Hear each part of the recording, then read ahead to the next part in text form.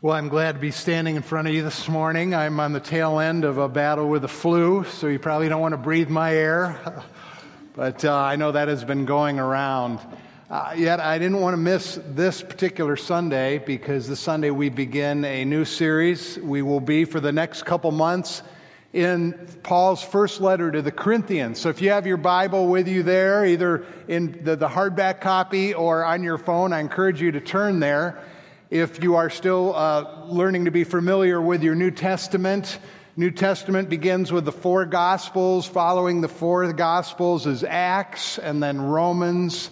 1 Corinthians is the very next book. Paul writes this letter to a church that was a long time ago, but this letter speaks so clearly now today.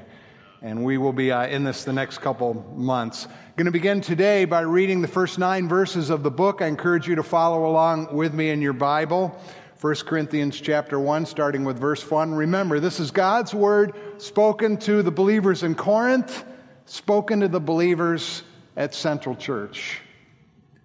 Paul, called by the will of God to be an apostle of Christ Jesus, and our brother Sosthenes, to the church of God that is in Corinth, to those sanctified in Christ Jesus, and called to be holy, together with all those everywhere who call on the name of our Lord Jesus Christ, both their Lord and ours. Grace to you and peace from God our Father and the Lord Jesus Christ. I give thanks to my God always for you, because of the grace of God that was given you in Christ Jesus, that in every way you were enriched in him in all speech and knowledge, even as the testimony about Christ was confirmed among you, so that you are not lacking in any gift, any spiritual gift, as you await for the revealing of our Lord Jesus Christ, who will confirm you to the end, blameless in the day of our Lord Jesus Christ. God is faithful, by whom you were called into the fellowship of his Son, Jesus Christ, our Lord.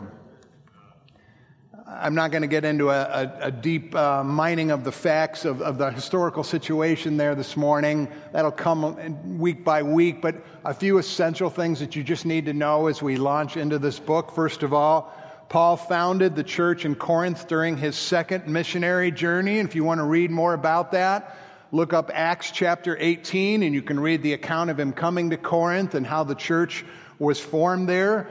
We read there in Acts chapter 18 that Paul spent about 1.5 years there working with the church, teaching them regularly, teaching the Word of God, the text specifically says, among them. At the end of about that 1.5 years, he moved on in his missionary journey. It took him to Ephesus. He was there for the next 2 years in Ephesus. And it was during Paul's time in Ephesus that he began to receive reports that there were problems in the Corinthian church.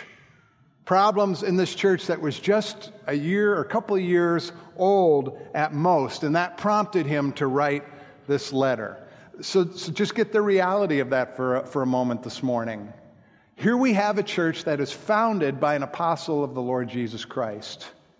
This church sat under apostolic preaching for the foundational period of its ministry. And yet the reality, now just a couple of years into it, the reality of their life together can really be summed up with this statement: the church is messy. The church is messy. We're going to see some of this messiness as we go through 1 Corinthians, but let me just give you an overview. The church in Corinth was a mess because of divisions and factions. Next week, we'll look at chapter 1, verse 10, where he says, there are divisions among you. In chapter 11, he speaks about the existence of factions among you. Let me ask you this. Have you ever been part of a church, maybe on a less serious level, whose fellowship was weakened by cliques, by groups that were hard to break into?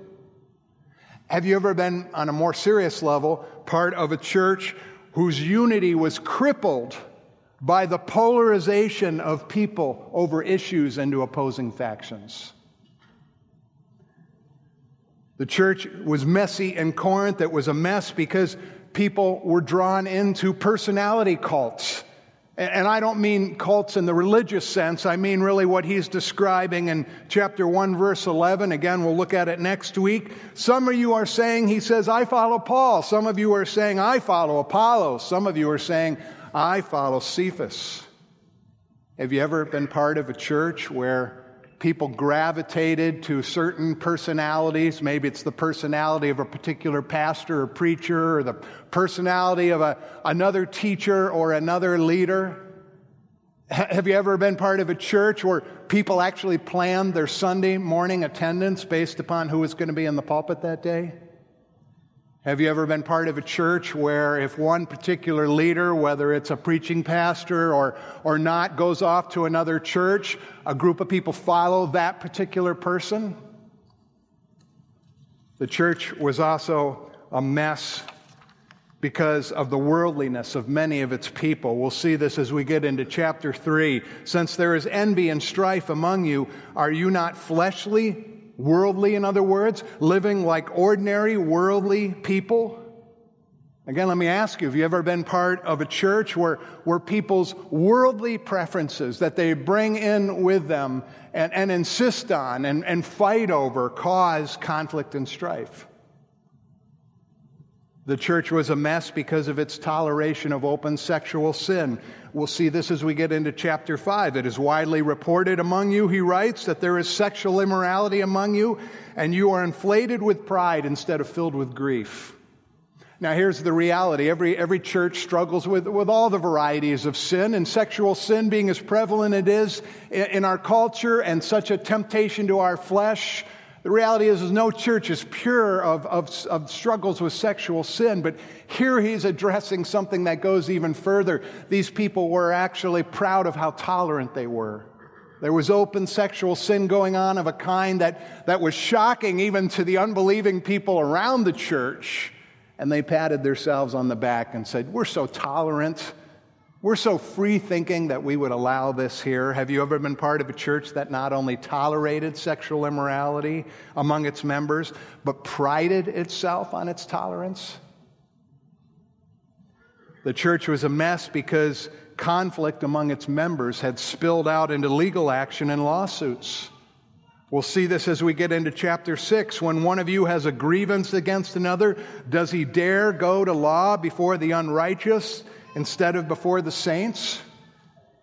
Have you ever been part of a church where different believers in dispute with each other can't work it out within the context of their relationship or with the church, and they go into the law courts and sue and file lawsuits?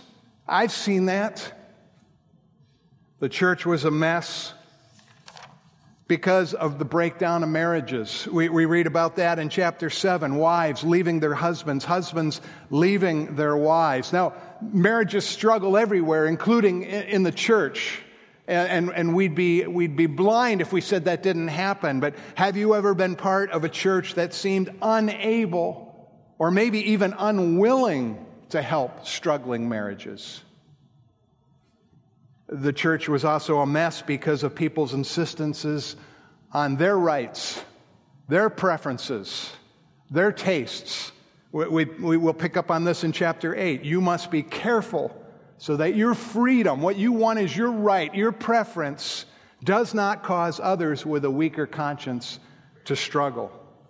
Have you ever been part of a church where people cared more about their preferences, about what they wanted, about what they insisted was their right, than about what was best for the church as a whole? The church in Corinth was a mess because of men and women struggling over their roles. We'll see this in chapter 11. However, in the Lord, women is not independent of man, and man is not independent of women. Have you ever been part of a church where men and women struggled even to value each other? Where they struggled to affirm each other's roles? Sadly, I've seen that too many times. The church was a mess because spiritual gifts were misunderstood and misused. We'll see that getting into chapter 12. And here's kind of the summary statement in chapter 12, verse 14. The body does not consist of one member, of one gifted person, of one particular gift. but of all the parts of the body, of all the gifts.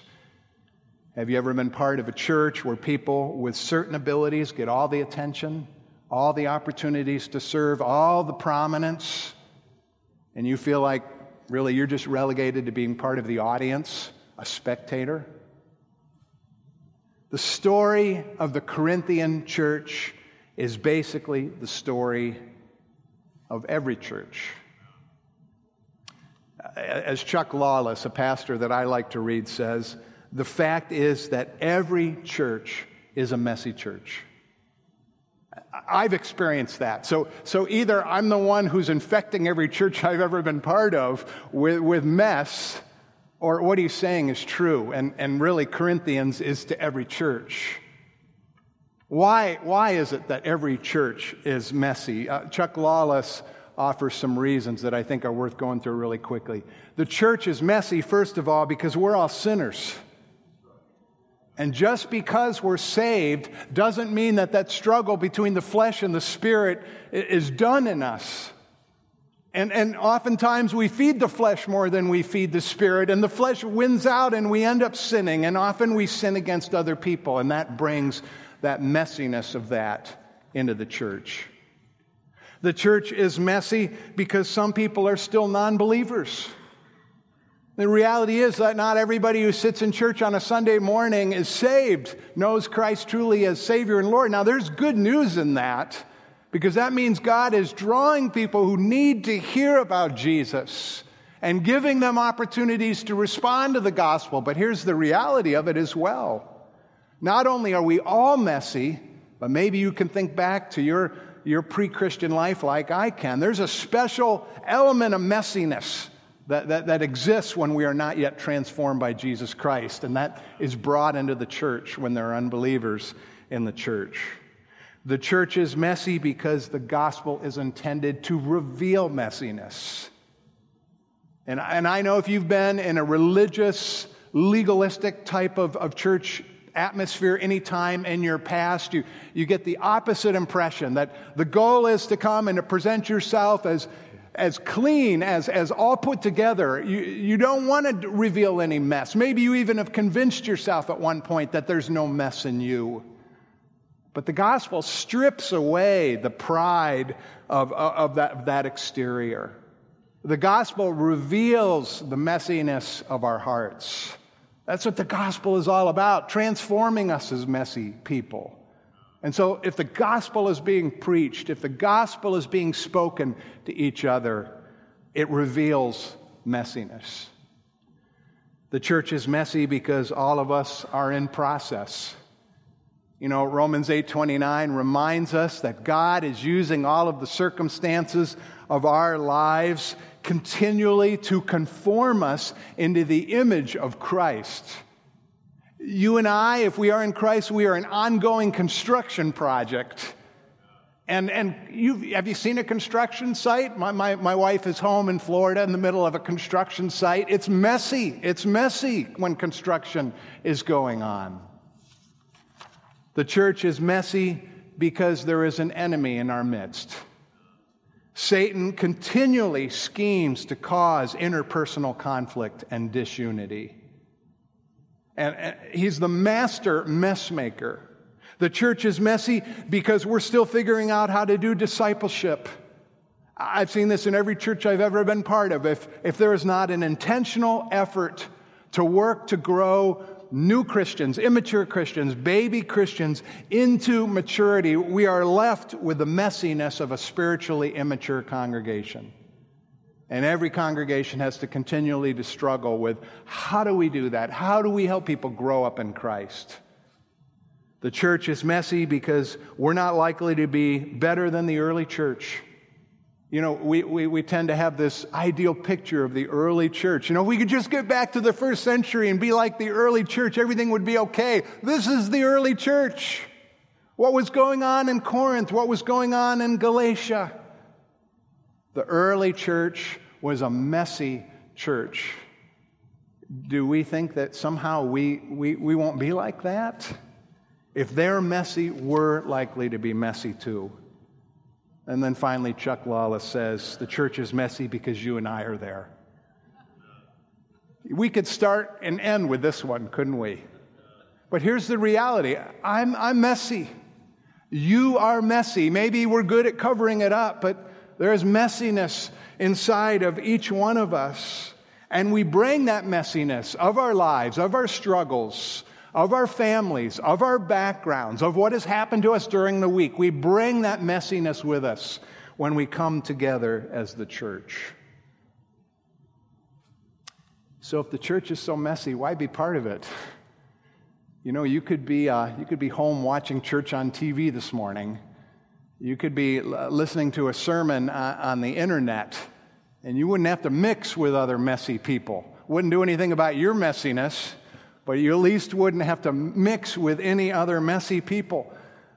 If Paul knew all the ways that the Corinthian church was a mess, and he does, we'll go on and we'll see that starting with verse 10 next week, why didn't he give up on it? Why didn't he write it off and say, well, we'll let it die out and we'll try and start a new one? Here's what I believe Paul would say based on these first 9 verses. Yeah, it's a mess, but it's a beautiful mess. There's beauty in the mess, and that's what I think we see in these first 9 verses. It is a beautiful mess. The church of Corinth, the church of Central, the church of any church that you've attended that's really a church of Jesus Christ is a beautiful mess. Why? Because of what we are by God's calling. We'll see that. It's a beautiful mess because of what we have by God's grace. And it's a beautiful mess because of what we look forward to by God's faithfulness. Let me briefly go through each of those. First of all, there is beauty in the mess of church because of what we are by God's calling. Think of really who God has made us to be. It really is clear right at the beginning of verse 2. To the church of God that is in Corinth. It's not to the church in Corinth that is a church of God. It is not to the church at Central that is a church of God. It is God's church. He's telling the Corinthians, this church does not belong to your leaders. It does not belong to the guy who's in the pulpit. It belongs to God. This church does not belong to the guy who's in the pulpit. It does not belong to the pastoral staff. It does not belong to the elders. It does not belong to any other influential person. It doesn't belong to the biggest givers. It belongs to God. The church of Corinth was not simply the product of some human organizational effort. Even that can be said as true about the church of Central. In 1896, this church was birthed, but that was not due to the organizational brilliance of its original founders. That was not due to somebody funding it. That was not due to the fact that they had this amazing revival. That was due because God wanted this church. God planted this church. God is the one who lights the lampstand of any particular church.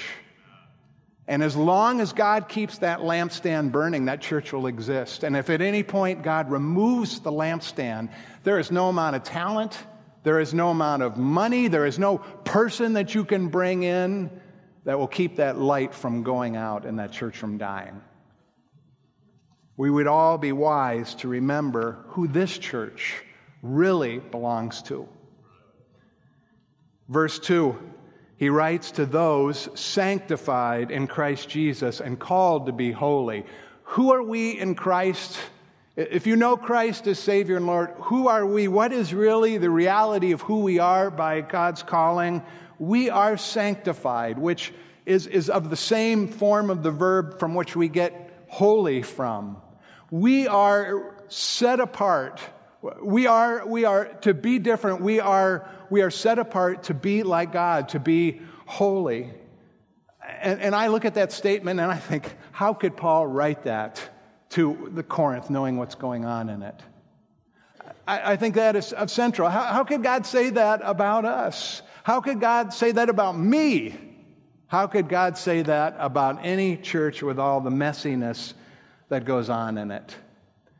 There are really two distinctions. There is the holiness that is imputed to us.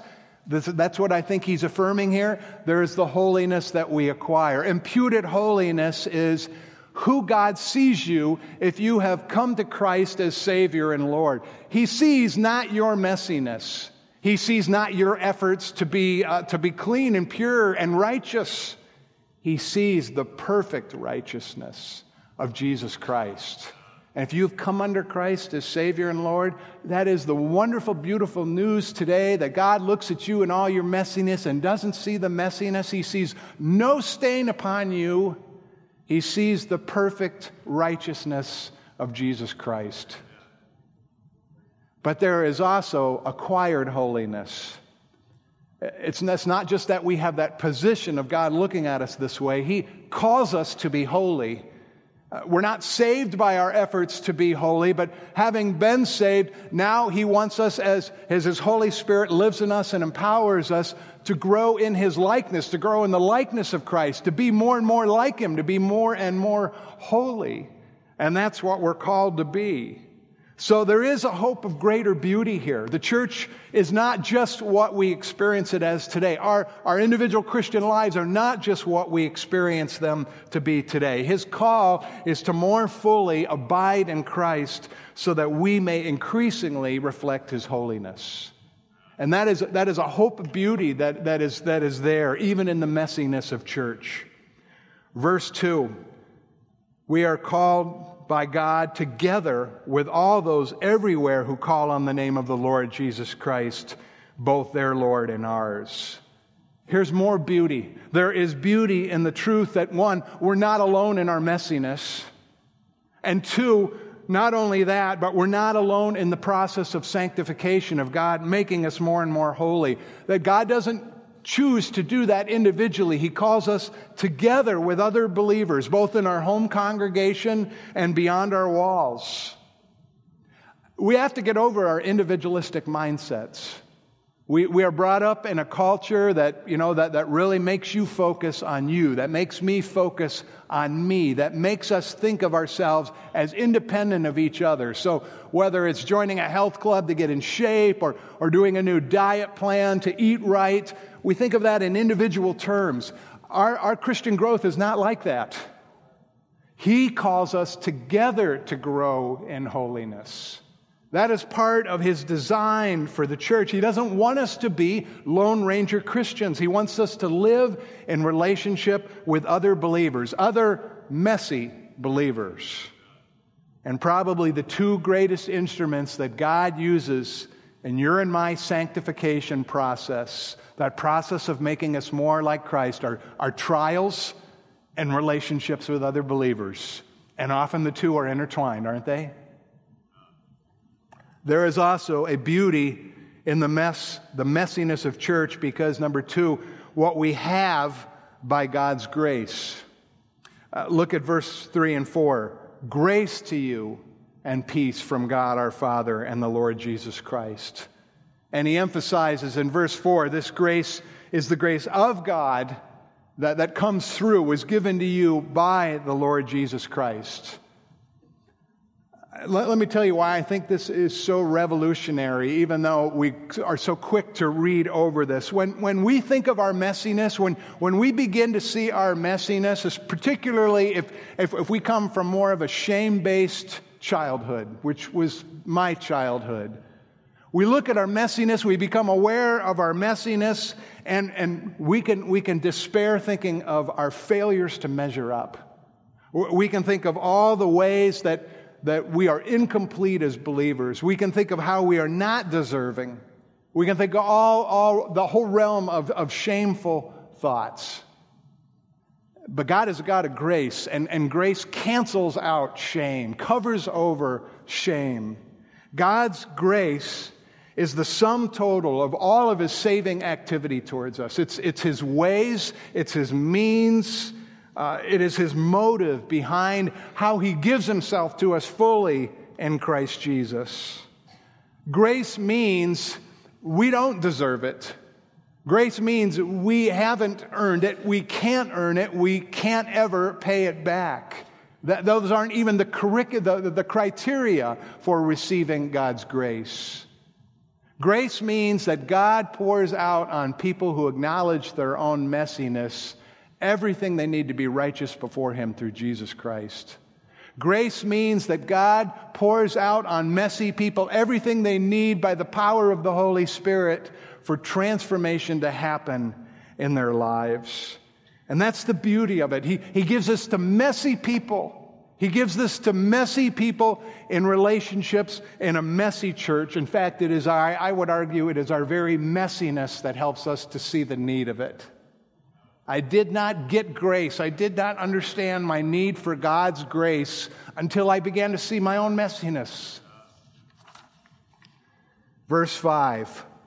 How else, or what else do we have by God's grace? Verse 5, through Him, God has enriched your church in every way with all of your speech and all of your knowledge.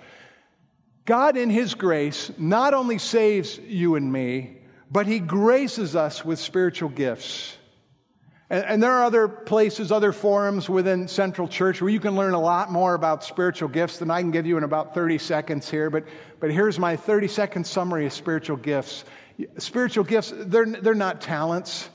They're not anything natural that I have or you have in us.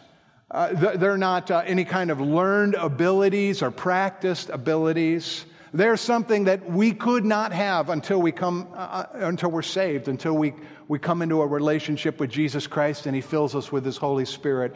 A spiritual gift is an ability that God gives you by the presence of His Holy Spirit working powerfully within you. And He gives it not for you to serve yourself or me to serve myself, but to accomplish His purposes through His church. Now, there's lists of spiritual gifts. Again, that's not the point of my sermon this morning to go there. We will go there in future chapters. But I would highlight there are two categories of gifts that are laid out here in this verse. The category of gifts of speech and the category of gifts of knowledge. Let me explain those, and then I'll briefly comment on why they appear here. Gifts of speech refer to just one class of the different kinds of spiritual gifts that God made grace believers with. Gifts of speech include gifts like teaching, gifts of tongues, gifts of prophecy. Gifts of knowledge are another class of gifts that have to do with the perception of the truth. That would include gifts of revelation, gifts of wisdom. Why is it that Paul, of all the different spiritual gifts, why is it that he mentions those here? Is it because those are the most important gifts? No, it's actually just the opposite of that. These are the categories of gifts that the Corinthians, in their particular setting, said, if you got these gifts, you're really somebody. If you've got these gifts, then you can serve. That's who we want. Let's find somebody who has the gift of speech and knowledge, and let's put that person up front. And he says your very source of pride is, you got to turn that upside down. Even the very gifts that you give prominence to, they're not from you. They're not ginned up in you in some way. They are given to you by God. And later He will actually directly deal with their abuses of these gifts. But right now He reminds them, and He reminds you and me that whatever gift there is, it is, verse 6, the gifts that we have are the testimony about Christ that was confirmed among you. In other words, your spiritual gifts confirm, they're one of the ways that confirm that you are genuinely saved, that you have Christ in you. Here's the reality. If you know Christ as Savior and Lord, and He has poured His Holy Spirit into you, and He has given to you at least one spiritual gift. Every believer has at least one, some more spiritual gifts. We don't pick them. We don't take some, we don't check them off and say, I would like these spiritual gifts. The Holy Spirit sovereignly gives them according to His wise purposes. Here's the other reality, that in every group, in every congregation, in every local congregation, we have all the gifts that are actually needed to accomplish the mission that He wants us to accomplish. Why is it that then we don't accomplish our mission? Why is it that we don't see that? One, it's because many people don't know their spiritual gifts. Two, it's because we, again, in our messiness, we raise certain gifts to an elevation of prominence above other gifts. And we say, if you have these gifts, you're what we're looking for, you can serve. We're not even looking for the rest of these gifts. But God says through Paul, He enriches the church with the whole collection of gifts. He sees all of those gifts as actually equal before Him. And we'll get into that further when we make our way there as we go through the book. Finally, there is beauty in the messiness of the church because of what we look forward to by God's faithfulness. Verse 7, so that you do not lack in any spiritual gift as you eagerly wait for the revelation of our Lord Jesus Christ. Churches tend to be the messiest when they lose their perspective of God's big picture, of why He's given them gifts, of why He's called them together. And we fall into this trap when we look at church as successful based upon whether numbers are increasing and we have lots of money and lots of programming. We're not focusing on gifts. We're not focusing on the power of God, or we're focusing on human accomplishments. God has something far greater in mind. God doesn't give His gifts just so that we can be a successful church, however we would define that in our culture. God gives His gifts so that we can serve faithfully, looking forward to the revelation of our Lord Jesus Christ, the knowledge that Jesus Christ is returning, the knowledge that when He returns, it all comes down to, for every human person living, do you recognize Jesus as Savior and Lord? He gives us the gifts now to save as many people as possible so that when He comes, those people will join in His kingdom. Verse 8, He will also confirm you to the end, blameless in the day of our Lord Jesus Christ. He used that word confirm already in verse 6. I didn't dwell on it there, but here in verse 7, I think it has even more significance. It has the meaning of guarantee. And it's really in a future tense here. In other words, God's saving work in us, His saving work in you and me individually, but His saving work in us as a church is not finished yet. He is committed to finishing the work. Philippians 1:6, He began a good work in you. He will bring it to completion. Again, think of that construction site. I think of my wife looking at all the mess, thinking, is this ever going to be done? Is this ever going to be in one whole piece, my home? And don't we feel like that sometimes about our lives? Don't we feel like that certainly sometimes about our church?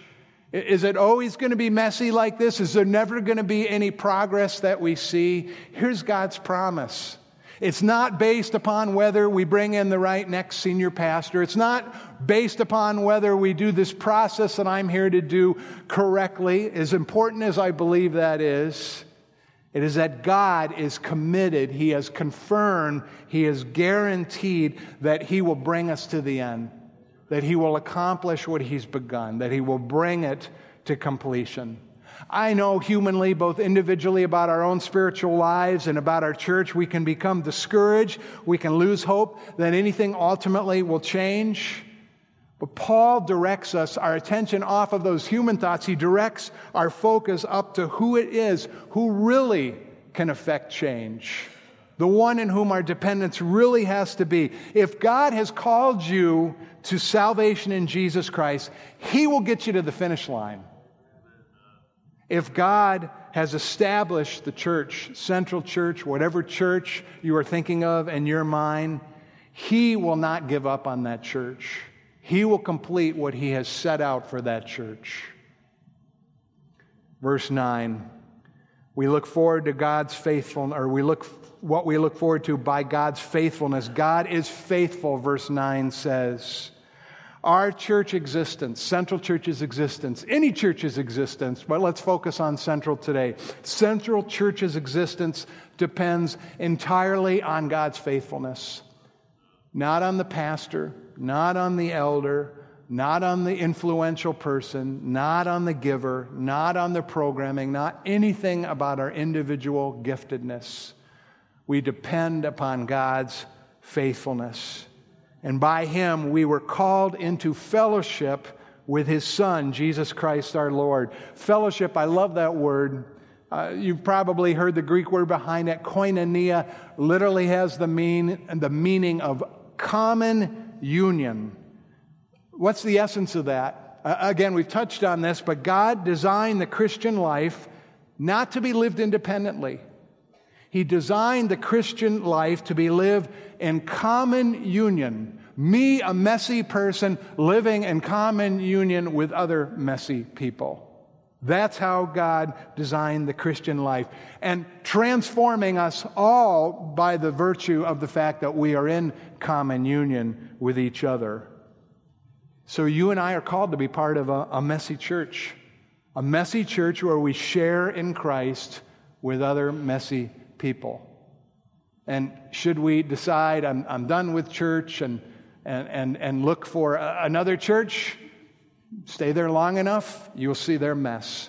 Should we decide I'm done with church entirely and I'm going to sit home and watch church on TV, God's purposes will not be accomplished. This is His plan A. There is no plan B.